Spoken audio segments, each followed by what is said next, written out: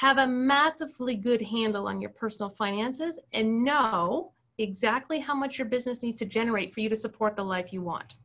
Okay, so that serves two functions. First off, it means that you're still able to live the life you want on a personal basis. And the second piece is, from a business perspective, it lets you know, or you have a handle on, when is enough enough? Because sometimes we fall into the trap as entrepreneurs that we just keep going and going and going and pushing and pushing. Well, when we need to know when the number is, what the number is in the business that supports our personal life, so that everything beyond that is optional. Join us in Mixing Business with Pleasure, a podcast about loving your work and working with your love. Your hosts, Mike and Gabby, are entrepreneurs who have found their passion in both their personal and professional relationship. The pair who swore never to work with each other are now working happily together side by side in love, life, and business. Tune in each week as we feature co-founders who are also lovers and are proving that business and pleasure really do mix well together. We love talking to couplepreneurs who have built successful businesses, and one of the keys to a successful business is effective marketing. Luckily, Gabby and I run a B2B digital marketing agency called Proofpoint Marketing. Our team specializes in driving profitable revenue for technology and manufacturing companies by diving deep into customer insights. We really strive to understand the customer. We build out the ideal customer profile and personas, and using that, we create highly targeted demand generation and performance marketing campaigns. We are offering a free consultation for our listeners. This isn't just a sales call, and it isn't us simply giving you a canned automated audit report. We are going to do our due diligence prior to the call. The plan is to talk about real marketing issues your organization is facing and discuss potential solutions. Head on over to proofpoint.marketing and get in touch. We look forward to hearing from you. All right, Wendy and Kelsey, welcome to Mixing Business with Pleasure. Oh, so happy to be here. Thank you so much. It's great. Well, we're excited to talk to you guys about your relationship, your business, and most importantly, all about wealth. Because let's face it, money is a difficult question for a lot of couples and individuals as well to talk about. And so we want to dig into that. But before we do, we have a question for you. Since work and love are both four-letter words, we would like to know, what are your favorite four-letter words? All that are safe to be said out loud on the podcast. Okay. So for four-letter words? It's not snow. It's not rain. Warm. I like warm. Time. The answer to me is time. Nice one. That's always something you guys and us are equal in, or people who I always say is time. It's how you choose to spend it. So for me, that's my favorite four-letter word. Beat that. That's a good one. I can't beat that one. I'm going to just very good one on that bandwagon. We're not competitive either, so. Cash is a four-letter word. It's kind of similar to money. Wendy likes that word a lot too. Okay, good. And I'm also going to say game. Game. Tell us why. I think that if we look at things as a game, or as life as a game or something, I think it takes some of that pressure off to be so perfect. I like that. And that a lot of strategy, when you think about it, strategy is like a game, trying to figure out where to go next and how to do it. So I love that. I love your answers. We could totally talk about game theory then if we want to dig into that. I'm not formally trained. Neither I'm are not we. either. I just found the topic fascinating. But we'll talk about financial stuff first, and then if we have time, we can always circle back. Awesome. All right. Next question is, what came first, business or love? Love came first. I was in this business, or just starting my business, when I met Kelsey, but he did not join for, I'd say, 4 to 5 years later. So definitely love first, and then love of me too, so he could help and support me in the business.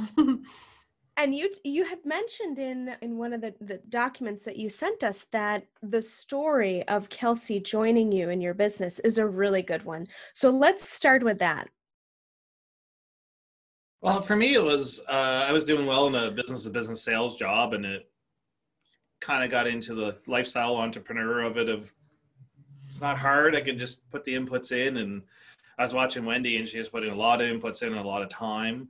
And I used to say, sweetie, you work a lot and, you know, you're making decent money, but how do you, And you know this many people. you know this many people, so how do we expand this? And what I didn't realize, for every hour she meets with someone, there's almost 4 hours of paperwork. So I quit my job and I said, I'll join you for 1 year and see what happens. And we doubled our revenue. And then I said, I'll stick around for another year, and we doubled again, kept going. And now we're almost a decade here. Yeah, well, I love the line he said, I don't know how you made that much when you look at the paperwork you have to do. It's crazy. So it was clearly, it was sort of an idea like, well, we're going to try this. We're not sure, you know, we're going to sort of test the waters, but it ended up being a tremendous boon for both of you and for your business. Yeah. Well, I said, when I came in, I said, I'll do it for 1 year, but I said, if our relationship butts heads at all, I'm out, because it's not worth it.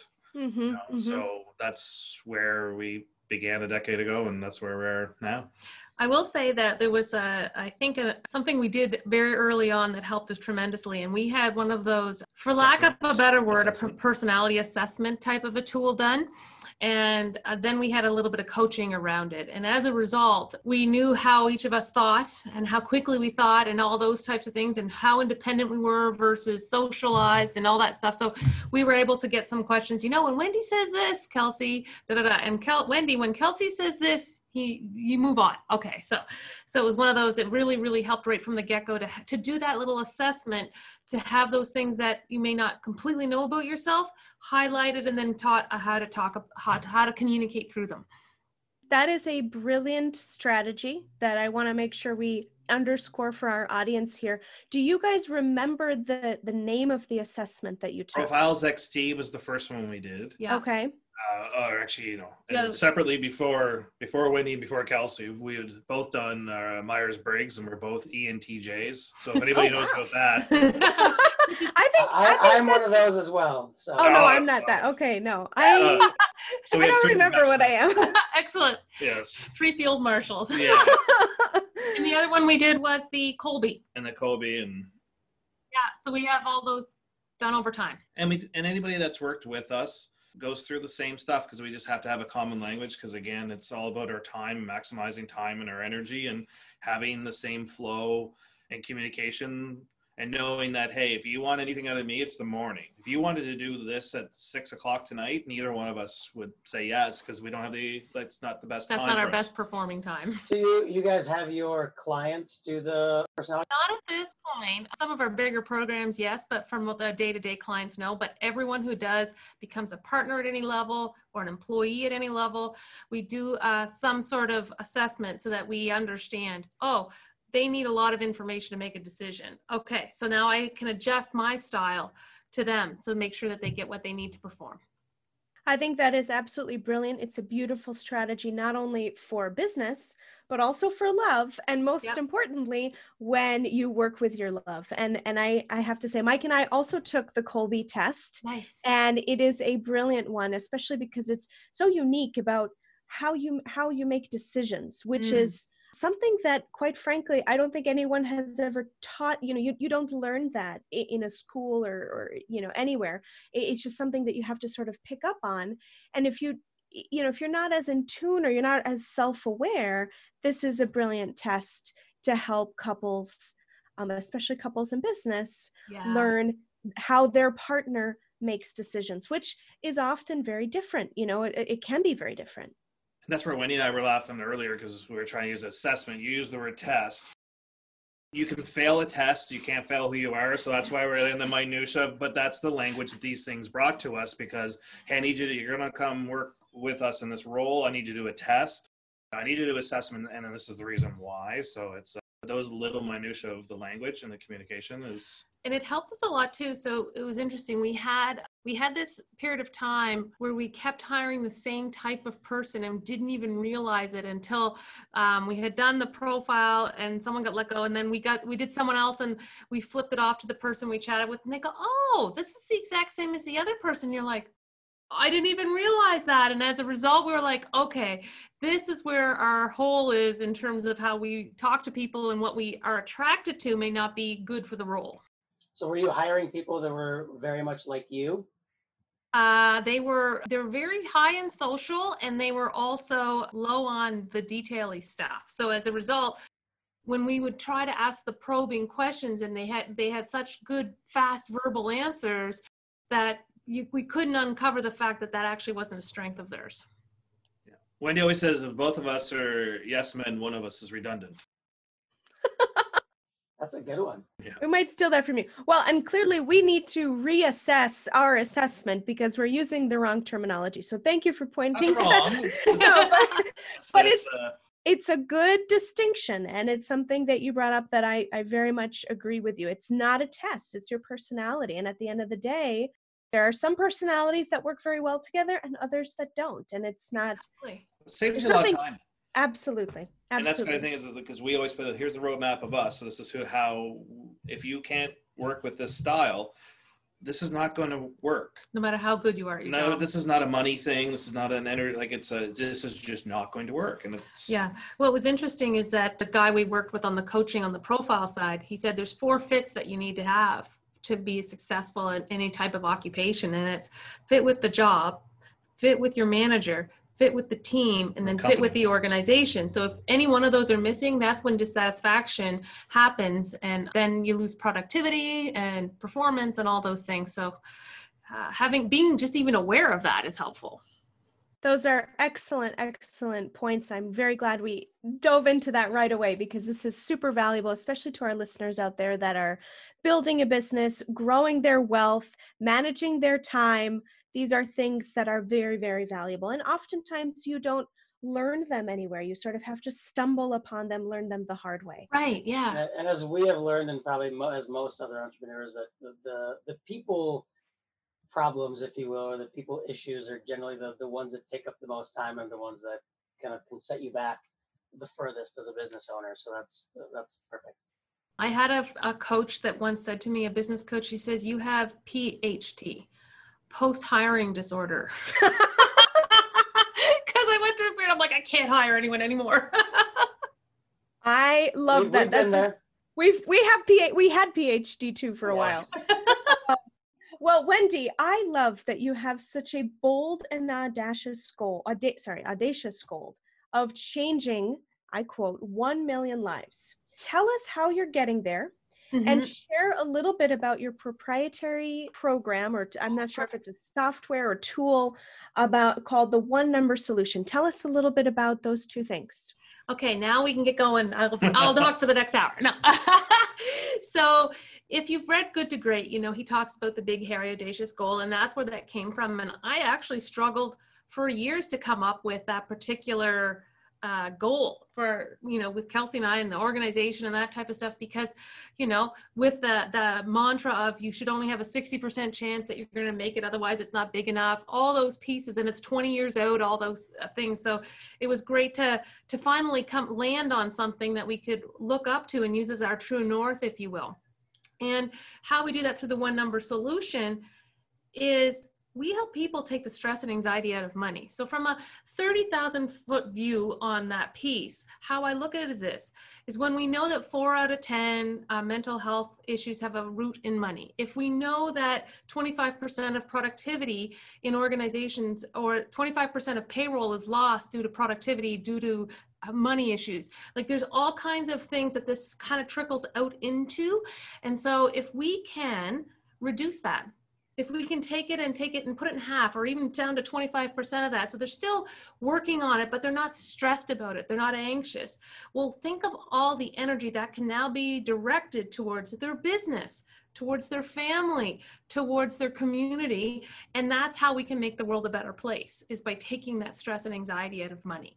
And so that's where the One Number Solution came in, because it just simplifies everything, gives people a blueprint on how to operate so that they can live a life for today and plan for a life for tomorrow. And I think that's where we're missing in a lot of the traditional, more so financial planning softwares, is like, okay, what do you want tomorrow to be? But it doesn't address the hows, and it doesn't address how do I have a life today as well as plan for tomorrow. So that's where the One Number came in, and it looks at 4 distinct things on the personal side. And that is your spending, your debt reduction plan for your unwanted debt, building a safety net, which is so critical as self-employed individuals, because we just don't have the same safety net if we were, working for someone else and had a great big plan, or a government or whoever. and then also saving for the future. And when you look at the safety net and saving for the future, I think of it as a combo, because I think we need to look at three distinct areas. We have to look at our short-term savings, our medium-term savings, and our long-term savings. And so I think the crossover for safety net and saving for the future is your short-term, because your short-term stuff becomes your emergency net, or your safety net and your emergency fund for things that happen that can shock your financial life. And there's so, I think that in this era of COVID, we're seeing the importance of having had that addressed, and it's become less of an academic exercise and more of a, I need to do something about this today and figure out how can I do that. Well, and part of that too, I'm guessing, is getting out of that, scarcity mindset, right? If you don't have that safety net, you're always thinking like, oh my God, what if this happens? You're not really able to kind of take bigger risks and even think about the future and the bigger risks, right? Because you're just thinking about, holy crap, what am I going to do tomorrow, right? I mean, they've done all these studies on, what was it? Is it sugarcane farmers, or I can't remember what it was. I think the study was that they get paid kind of all at once after the harvest is done, and right afterwards they're wealthy, so they score better on like the different kind of like IQ assessments and things like that. And then all of a sudden, like further on down the year, when they're down to pretty much nothing, they're living day by day, all these things kind of fall off. So I think that, I'm guessing that carries over into that. Absolutely. Well, I'm thinking also about happiness, or just even your energy levels, right? So we have this case study that we talk about all the time, and it was a couple who were making really good money. And their basically idea of financial success was that they had a little bit of room on their line of credit. And we put them through the one number, and within 1 year, they had actually changed their net worth by $185,000. And all that was just harnessing how they were doing things and changing a few tweaks and getting a mindset shift, so they were able to achieve that. But what's fascinating is watching them when they came in, and how, you could just feel the heaviness, right? And then when they come in at the end of the year, they're happy, and it was just an unbelievable shift in just of how they're looking at the world. And so you're right, Mike. I mean, they're going to have a better approach to everything when they don't have that anxiety and that stress on their minds. One question, I don't know if it's a question, but, something that I'd like to dive into is, for a lot of people, and I'm going to put myself in this category, I have wonderful, amazing parents whom I love and adore and who are a big part of my life. But one of the things that I don't know that I got a ton of tactical and practical learnings from them was around building wealth and wealth management, and even something as basic and simple as balancing a checkbook, which I know nobody does that anymore these days. But a lot of people at a certain age in their lives, let's say mid-20s to mid-40s, get to a point where they're like, oh man, I got to figure out my money situation. I got to figure out how I'm doing things. You sort of have this epiphany of, holy crap, where's my money going, and how am I going to make more of it, and how am I going to grow what I have? And a lot of people enter into that phase of their life feeling pretty ignorant, feeling pretty lost, scared, maybe frustrated that they didn't know this stuff. Tell us a little bit about how if you've experienced that with your clients, how you take them through that. Yeah. And one other question that I have, it may not apply, maybe it's a myth, but is there a difference between men and women when it comes to, balancing and spending and managing their money? Okay, I got lots to dig into there with that. So let's talk about the first part about when you start realizing that you should thinking about your money. So what I like to ask people to do is, first off, take all the pressure off of where you are now, because at some level you are where you are, right? And I think of an S.E. Hinton novel that was then, this is now. And if we spend too much time in the then, that energy isn't going to help you in your now. So we have to kind of go, let's start, this is our start position, and let's not worry about how that happened unless there's lessons to be taken from it, and take all the societal pressure, all your pressure, all your family pressure off of yourself, and say, this is where I'm at, and it's okay.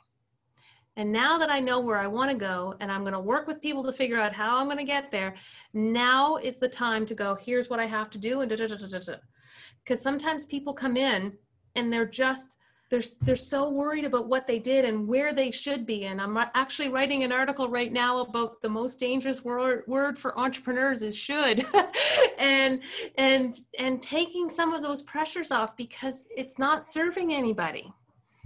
And the other interesting thing is, and it feels like it's common for you guys, I know it's here in Canada, is that, listen, we're just not taught this stuff in school. Yes. We really are not. So why should you know it? And then when we think about our upbringing, and that's, if you've read my money conversation guide for couples, I have people delve into some of those things, because whether anyone actually said anything to you about money, Gabby, they were teaching you about money in terms of how they treated it. Was it an important thing? Was it bad if you had it? You know, oh, rich people are bad. You should do this, whatever. You know, all those messages that you pick up subconsciously through activities that you observe when you're young, they're affecting you now. And sometimes that's, you know, all debt is bad. It's very, very bad. Don't have any debt. Well, that can be partially good and partially bad. So I guess I want people to look at both sides of all those messaging coins and figure out what is still serving you.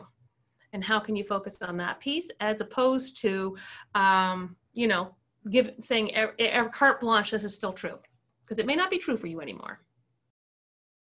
Excellent points. And I'd love to, if you can send us a link to that couples guide, we'd love to link it up on our site. Yeah. You mentioned that you specifically work with couples. So tell us a little bit about what are some of the pitfalls that couples, and especially if you have experience with couples that are entrepreneurs that work together, what are some of the pitfalls that they fall into, or maybe blind spots that they have when managing money and trying to build wealth? So I'll use my analogy, and then I'm going to get, and then we'll have Kelsey tell about his journey on the money side too. So, because he's not, he's licensed, but he doesn't do all the day-to-day stuff sometimes with the clients. So I talk about a bus analogy, and I ask couples a lot of times, who's driving the bus? And then where are you on the bus? There's somebody usually driving the money bus, and they're full throttle. And then I try and find out how far back in the bus is the other person and how great is the view, because they've kind of delegated everything off to the other partner, who's the bus driver, and they have no desire, typically no desire to actually understand or do anything. No, you got that.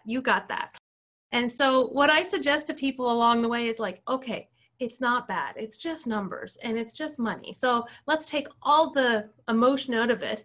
And let's just focus on, over a period of time, moving your seat up so that at some point that you're feeling confident enough that you can actually take over driving the bus if you had to. That is such good advice. And I was chuckling because that analogy really resonates, I think, with Mike and I, in that he's very much the bus driver. Yeah. And I'm very much a passenger. And, you know, and I think that has a lot to do with my inexperience around this particular topic. You know, I joke and I say in jest that, you know, the best thing that I know when it comes to money is 50% off. If it's on sale, you know, bam, I'm good with that. I'm great with the bargain and a sale, but that's the wrong mentality. And I realize that. And that is something that I think a lot of couples, especially couples in business, that have to split their time, you know, manage their time and manage their, you know, responsibilities. It tends to fall on one person. Yeah. And, you know, in your experience, Wendy and Kelsey, you are not only helping other couples, but how do you manage this between yourselves? Excellent. Oh yeah, no, it's let's just say you're not alone. That was me. I'm really, really good with numbers. Like, I understand, like, extremely strong in math, and so I did the cash flow one for years with us of, is there money in the bank account? These are the bills going out. Great. But that kills you in the long run, because you can't plan, you can't do, and you're just living in this small little window. You're not measuring. And well, that's it. It's that you're just looking at one number that's really not reflective. So for me, it was, I'm fairly intelligent, I think, but I'm so scared to ask these questions because I should know this. Similar to what you're saying, Gabby, is like, why don't I know what this is or what that is? And then, you know, in the industry for a couple of years, first couple of years, you know, I'm doing tasks and stuff that I really don't, you know, doing it compliant, doing it correct, but it's what is this overarching overarching, where is this going? How does it all feed into each other? And I just never really cared to understand it all. And then when I sat down, she's like, I said, okay, we want to accomplish this or that. She's like, well, we need to know these things. And then I was like, oh, so the weekly, monthly numbers are important because of this. Because all I cared was, can we pay the bills? Isn't that what this is all about? But then we left the strategy piece off the table because we didn't know what to do. And Wendy made it a very safe environment, non-judgmental, and we always say your SRC, your self-reference criteria. So if you think a $50,000 boat's outrageous, well, this person just bought a $50 million boat. And it's where are they at? So if you go into it really non-judgmentally, and I also say, don't be an ostrich, because, sticking the head in the sand, and it's where you're at. If you're 10 pounds overweight and you want to go lose 10 pounds, you just got to admit that.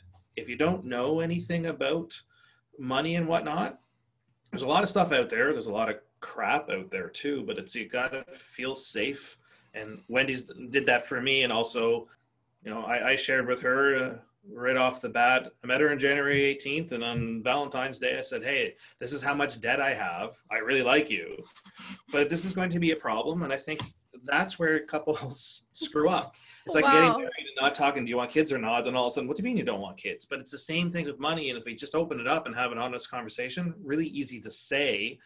But if it's a really strong relationship and you have communication, this is just another thing.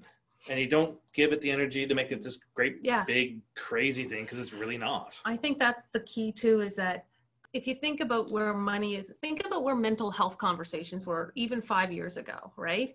And now it's a little, it's moving its way into the mainstream so that having these conversations around mental health are acceptable.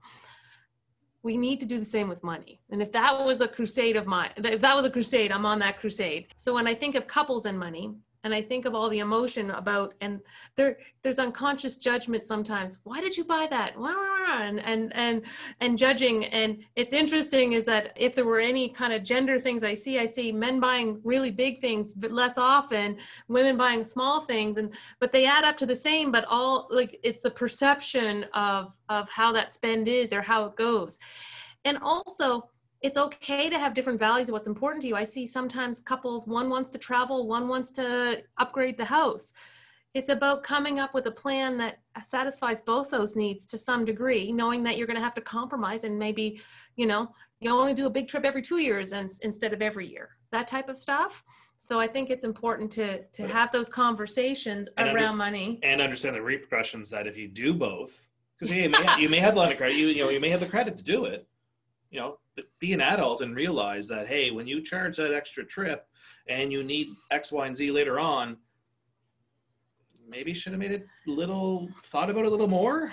Well, and that's one of the reasons I wrote that guide, was to get that conversation started. So it's the 5 steps to that guide to help people through it. And the last step is actually, hey, here's the suggested ideas for having a regular conversation around money. Because the more you talk about it, the more you take the power away from the money and put it back on yourselves.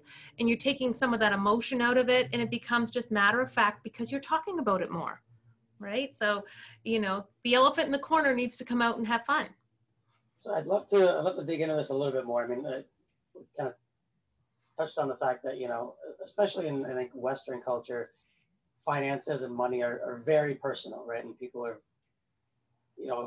nobody talks about salary, and nobody talks about, it's all they're it's almost more private than your political views and your whatever else, right? So I'd love for you to talk through an example, if you could, in your personal life, sort of how have you addressed that, and almost maybe walk through an example of, hey, how have you compromised on something, where you had different views, or give people an idea of how it's actually done and what process you use to sort of put that plan in place. Right. I guess it again, first off, it's having that fulsome conversation about what your goals are in terms of where you see that what's important to you. So that until those are both out on the table in the sense of, oh, Kelsey, you want a boat and Wendy just wants to, go to the Mayan Riviera. How does that differ, right? So I could take you on my boat. I was just gonna say that. Someone else had to be the squirrel, Gabby. Somebody else had to be the squirrel. Well, my mic was on mute. We typically are on mute when our guests are Yeah. talking, so we can minimize any feedback. And I was just gonna say, well, Kelsey can take you on the boat, and we will be happy to join you as your shipmates. Well, and I think that's where the compromise is. Oh, well, maybe instead of buying a boat, we can join a boat club where you can do rentals, and that's a less expensive alternative. And then we only go to the Mayan Riviera once a year instead of twice a year. So again, explore options, remove assumptions about what a boat means or how that works, and, you know, pull that on the table. You know, I've been in conversations with people where, you know, one of the couple wanted to do very much upgrades to the home, and so okay, well, here's the plan. Here's much. If we did a plan like this, where there's money for this travel and there's money for this, what could you do every year with that money? And then just kind of laying it out so they can see the vision of what they could achieve and over what period of time, and then having those discussions, and then, oh yeah, I could do the trips I want in that number. So it's laying it all on the table, having a discussion. And I guess, you know, Mike, you said it is be willing to compromise, and realizing that, you know, sometimes happiness is getting some of something as opposed to all of it. One question, excuse me, one thing that I'd love to dive into is, and you guys have shared with us so many valuable lessons and tips around money and conversations with your spouse. And I love the fact that, Kelsey, you said right off the bat, hey, I really like you, and here's my debt. I think that's tremendous. And it's something that probably a lot of couples that are in a very serious relationship, like they know where they're headed, it's something that they should talk about. Because I remember when Mike and I started dating, you know, he's an only child. I have 2 younger siblings, and I had a lot of student loans. And he did not. You know, his parents were in a position to be able to pay for his school outright. And for me, I had to take a lot of loans and scholarships and FAFSA and all that stuff. And, you know, when I knew we were getting serious, I was embarrassed by that debt, because Mike had this, you know, squeaky clean record. And I was also, you know, and admittedly, I'm still the one in the relationship that struggles with money and so on and so forth. So I think that everything that we've talked about is going to be so valuable to our audience. One of the things that I would love to dive into is more around your business, you know, and as entrepreneurs and as couplepreneurs, one of the things that you mentioned, Wendy, is that you initially didn't build the business to fit your life, and that you had become a slave to your business, which I think often happens to entrepreneurs, especially very early on in the business, is that, you know, you almost feel like, well, what's the point? Why am I doing this? Yeah. So tell us a little bit about that particular point in your business journey, in your entrepreneurial journey, and how you were able to turn it around. Yeah, it's one of those things that when I'm talking to clients, or that they're brand new into the business, I'm always passing that piece along to them. And the other thing I talk about too with new clients, and we're getting better at this, is boundaries around the business and when do you work, because it's quite easy to work all the time, because any day can be a work day, right? And so when we start realizing those pieces, it's helpful. I mean, we did some coaching together. We did strategic coach out of Toronto, and I think they have a Chicago and LA and all this stuff, but it's all for entrepreneurs. And I went the first day and I went, oh my gosh, they're in my head. And then I made Kelsey come and join from there on in, because we wanted the common language around that coaching. But the free and the buffer day. Yeah, initially it was supposed to be, we said you go, because it was a bunch of money at the time, still is a bunch of money. You have to invest in yourself too. So she went and said, okay, I'll wait a year.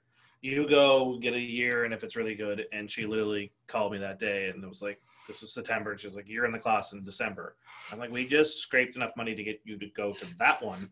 How are we going to figure, but okay, if I need to go, I'll go. And that was instrumental. And that to have the common language, to sit there, it's Saturday, tomorrow's Saturday. It's a free day. Defined as 24 hours, midnight to midnight, zero business. Your clients calling, you don't look at your email, you don't look at anything. You just totally unplug. And that's the thing, being on the same page, is I'll see something. I'm like, oh my God, this would be really, really good for Mike. And she'd be like, are we on a free day? Or like, and vice versa. Because it's like, oh, I saw this. And it's like, okay. And if it's really, really important, you're not even supposed to write it down. It'll come back to you if it's that good of an idea. And having those free days, and then also knowing that, okay, what's today? Oh, today's a focus day, which is money generating day. And then a buffer day is more of a admin day getting ready. So then it's like, oh, it's admin day. Well, I can go and talk to Wendy a bunch of different times. Oh, it's a focus day. Unless the place is on fire and she hasn't figured out how to get out yet, don't talk to her. And having those boundaries, and it's hard because you want to, for me, I want to talk to my spouse. I want to spend time. And it's like, you know, you're like the little puppy, like, hey, can you go and play? Like, and, you know, we're also, you know, we've shared an office and don't have an, you know, and now we're fairly separate parts in the same place. And I think that's good too, because it allows me, who's the person that has the less attention, that, okay, good, I'm in my office and focused. I can leave Wendy alone, because learning over time that, oh, I can't understand. It's like, oh, it takes her time to reset and come back in, even though I only need her for that 30 seconds. That's always an issue, because it's like my 30 seconds throws her off for 15 minutes. And when you start understanding those kind of things and the trickle down effects. And the other thing is that we, as much as possible, we're not 100%. We're not 100% any of this, you guys. It's always a journey to learn and be better, right? So, but one of the other things that we try and do is, as much as what are you responsible for and what are you responsible for?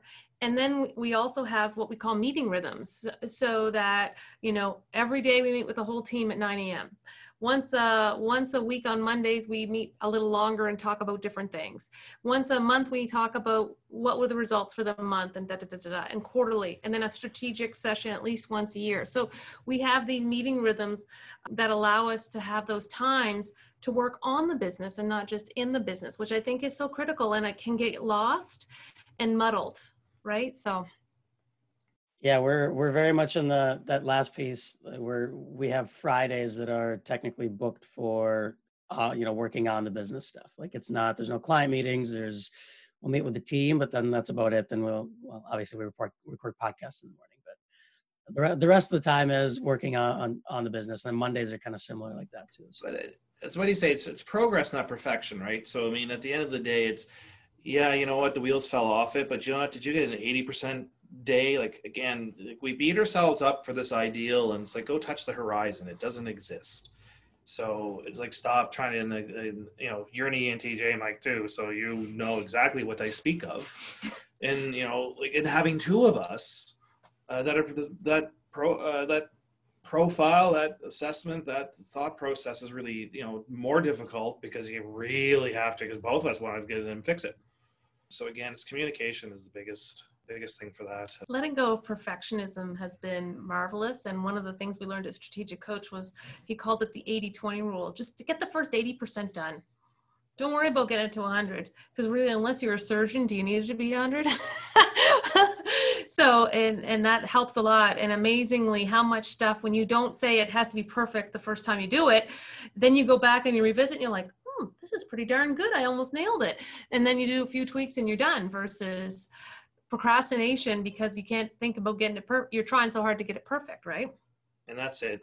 You know, you just got to get it out there every once in a while. And nothing's going to be perfect, and if someone's going to be an idiot and say stupid stuff because they have nothing better to do, perfect. You've deselected yourself out of my life. I choose not to receive your gift, and let's go talk to someone else.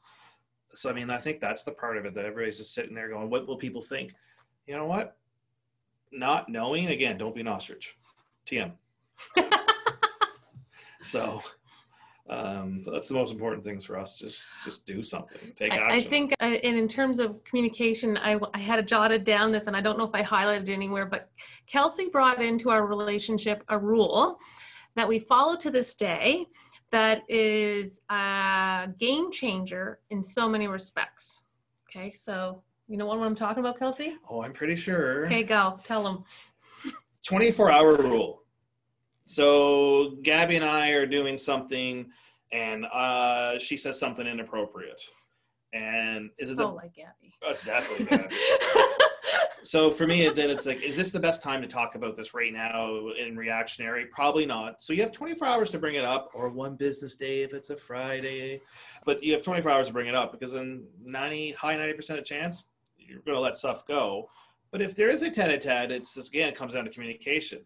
We need to talk about this, because I don't want to be at the photocopier in 2 weeks from now and Gabby blow up at me, or me blow up at Gabby because something she said. And it's like, listen, we don't have time for the drama and the BS. But if it's really important to you, bring it up in 24 hours, because I don't need you to lord that over me for decades. A week later, yeah. Because I had a buddy, and he showed up, and it was a decade. His spouse was yelling at him, don't do this. I was like, hey, I would have went and played darts with you. He goes, that was a decade ago.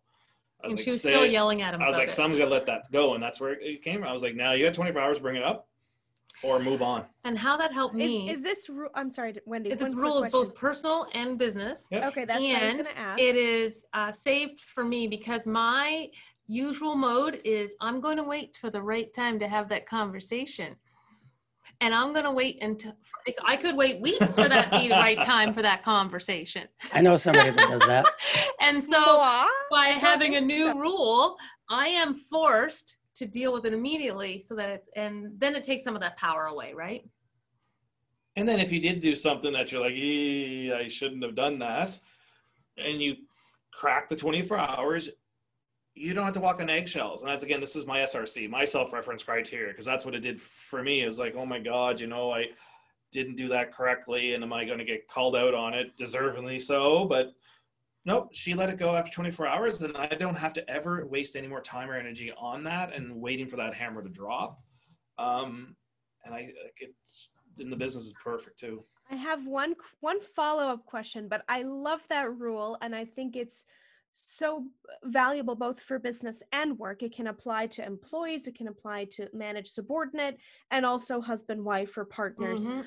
Is there a minimal acceptable time that your partner or whoever the person is can call you out? Meaning, something just happened. Is there a minimal acceptable? 24-hour clock. No. Zero. That's not that. That's the maximum time. She's talking about, do I have to wait an hour to deal with it? No, that's what I said. It's a 24-hour clock. It starts from whenever the incident occurs. You have 24 hours to but is there like a minimal time? Like, should I wait 5 minutes? Should I wait 10 minutes? Should I wait an hour? Oh, wait, no, I understand the question. For me, it's that, and I think it gets into, do you have high verbal reasoning, low verbal reasoning? There's a bunch of other factors there. Okay. Generally, I start with the one is there any malice or ill intent to this question or anything? So, and if it is at that point and something's nefarious, then maybe I would want, and being an ENTJ, I'm going to put my plan together before I speak. But 90% of the time, what's going to come out of my mouth in that exact moment will probably be the same that if I had thought about it for 24 hours. So for me, is minimum time is generally a lot lower than Wendy. And knowing that when she says, I need to think about that or whatnot, giving her that space, because I'm like, well, why can't you? It's just like, does it go here or there? I need to know right now, not her. So it's I would say space. that in terms of, say if it happened with a group of people, you're not dealing with it in front of a group of people. You know what I mean? If there was any intoxicants involved, that will not be dealt while the intoxicants are still in play. So that type of thing, right? Definitely. I think it's a very good rule for, I think, anybody to implement. I want to take a quick step back to something, Kelsey, that you said when the two of you did the coaching. You said, investing in yourself is important. And one of the things I want to ask you about is, a piece of advice that Gabby and I both got very early on in our entrepreneurial journey is, sometimes as business owners, you have to take a step out and think of the business as an investment and think of it as you're an investor in the business. And that's a really hard thing to do. So I'm wondering, can you talk about that? Is that something that you advise couples as well? And if so, how can couples kind of take that investor perspective? Yeah, I think there's a couple ways, but one of them is even having a set of almost guiding principles that you can then measure. Is this still true? Like, does this still give us a good work income? Does this still foster our growth as people and as a couple? I think you can come up with some guiding principles and then measure on a regular basis, annually, biannually, to make sure that that is still true. That comes out of that common goal. Like, I look at our business as a child. You know, it was a baby and it's growing. And if you look at it in the same kind of, but it still needs to be fed and watered. So then it's like now the child has morphed into a little bit of a dog because it's always dependent on you. You can't grow up and become an engineer and kick money back. So it's the dependency, but you also have to pay attention. You have to give it the health checkups. In your business, you have to treat it all like that. And for me, again, it was not knowing numbers, and I wasn't even in the same bus terminal as Wendy because I just trusted her. Because I was like, "You're not going to steer me wrong." Because I have the blind faith, but it's not kosher. Like for me, that's not. Well, smart. it doesn't give you it, or it didn't give you the same seat at the table from a perception perspective, because you wouldn't understand. I'm suggesting this, and then you'd have to spend all that time giving them background, as opposed to we're both on the same page for the numbers and, oh yeah, that makes sense, or it doesn't, right? And that definitely slowed us down a bunch of times for me not knowing that, and more coming from ego of, you know, I've done a bunch of education, bunch of businesses, and I should know it, but I was too scared to ask for help and put my hand up and go, hey, I don't get it, but I was smart enough just to fluff through it. And then all of a sudden I needed to make some more decisions and really understand the numbers. I'm like, I really don't know anything. And it's like, but I could definitely manage a checkbook though. I could balance one of those. Because I just wouldn't write any. Right. Who uses checks these days anymore? I think the only time that I use a check is to pay our cleaning lady, because, you know, it's a cash business. Well, Wendy and Kelsey, thank you guys so much for being part of the show. We have learned so much from this conversation, and I know that our audience is also going to take away so many valuable pieces of lessons and pieces of advice. As we start to wrap up, we have a couple of questions that we'd like to end the show with, and then we also want to make sure that you tell our audience where they can reach you, where they can find you, and we'd also love to get, you know, a link to that couples guide. So absolutely, on our website. One quick question that we have is, we typically ask, what advice would you offer other spouses looking to start a business together? However, because you guys are in such a powerful business of guiding couples and business owners around wealth, we're going to change that question up a little bit today. So if a husband and wife team, or a spouse team, partners, life partners, love partners, as we call them, is just starting a business together, what's the first thing they should do from a financial standpoint to put themselves on a path of success?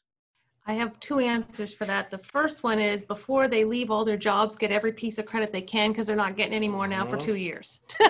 So whatever they need to do there. And the second piece is, have a massively good handle on your personal finances and know exactly how much your business needs to generate for you to support the life you want. Okay, so that serves two functions. First off, it means that you're still able to live the life you want on a personal basis. And the second piece is, from a business perspective, it lets you know, or you have a handle on, when is enough enough? Because sometimes we fall into the trap as entrepreneurs that we just keep going and going and going and pushing and pushing. Well, when we need to know when the number is, what the number is in the business that supports our personal life, so that everything beyond that is optional. Those are my two pieces of advice. Excellent. That's the kind of work we do with clients all the time, helping them figure out those numbers. That is excellent. Next question is, what is the next big project that you guys are working on together, either personally or professionally? Wow. Okay. I think we should talk. We have 3 projects that we have kind of going, which one should we do first? That doesn't surprise me. but to be fair, we used to have like 15 on the go too. And those are the kind of things like pet projects and stuff. So I think it's an excellent question, because it's also distilling it down of, you can't do everything because you get 80% of this done, 85, and you let everybody down. So just go pick a couple things and just do them really well, and fail fast if it's not going to, and then call it a day and move on to something else. Again, it's your energy. So, well, one of the things that I'm working on that we're hoping to launch first of next year is a whole program on shock-proofing your finances. Because when we look at what happened in COVID, like we said, you know, a lot of people realized that, wow, I wasn't shock-proofed enough. on my financial picture. So how can we do it? But there's other things that shock our finances completely. And that could be a divorce. It could be a death in the family. It could be sickness in a child. It could be or your parents needing more love and attention, etc. So how do you put a system in place and manage that so that you can make sure that you've mitigated all those risks as much as possible so that your finances are shockproof? That is an amazing project to be working on, especially now because it's very timely. And you're right, there are, it doesn't take a world pandemic to shock your finances, and we learned that firsthand. We started our business out of a family crisis, and we went from a dual income to a single income after the birth of our daughter. She was born at 24 weeks. So we ourselves lived through a big shock to our financial systems, and that's what pushed us to start a business. So I look forward to that, and maybe we can have you guys back on the show to talk about that program or that platform that you're creating. One last question, and this is something that you will answer about the other person. 7.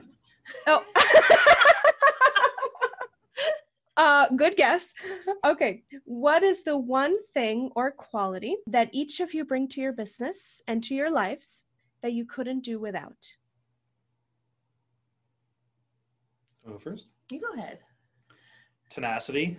That's the perseverance side of it too. For me, it's that being a female-led company inside a not female industry.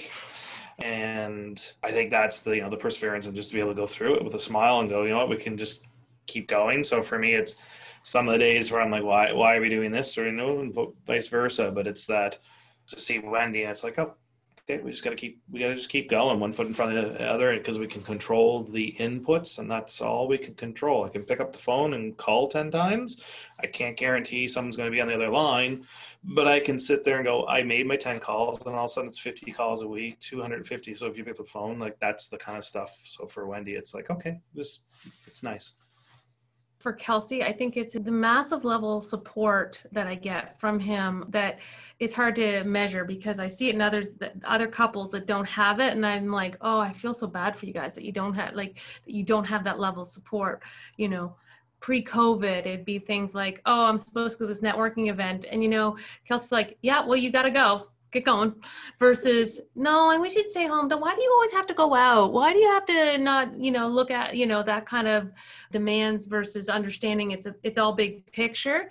And just even, when new staff come on, what you have to realize is that Wendy needs to be looked after. Wendy needs to be looked after. Her needs need to be met. That kind of stuff. I wouldn't say that, but he will say that for me. So that's wonderful. I also say there are stupid questions. It's the ones you've asked me before. There's lots of pens and paper. But I mean, for me, it's like write it down, and that's the thing for Wendy. So yeah, it's perfect.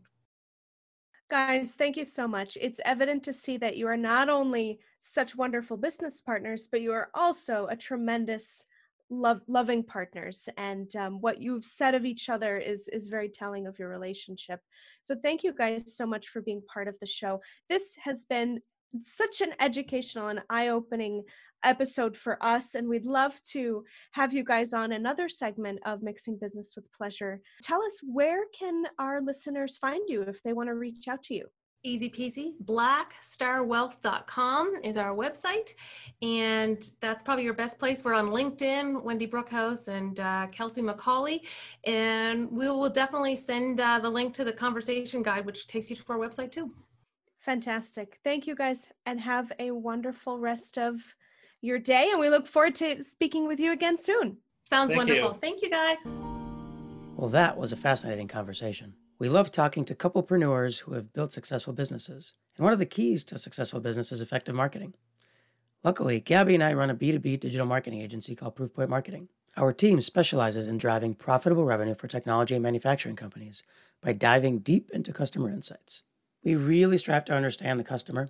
We build out the ideal customer profile and personas, and using that, we create highly targeted demand generation and performance marketing campaigns. We are offering a free consultation for our listeners. This isn't just a sales call, and it isn't us simply giving you a canned automated audit report. We are going to do our due diligence prior to the call. The plan is to talk about real marketing issues your organization is facing and discuss potential solutions. Head on over to proofpoint.marketing and get in touch.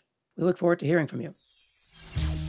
Thank you for tuning into another episode of Mixing Business with Pleasure. We hope you'll join us next week as we feature another pair of co-founders who are also lovers and are proving that business and pleasure really do mix well together. If you've enjoyed this episode, please leave us a review on iTunes, Spotify, or wherever you listen to podcasts.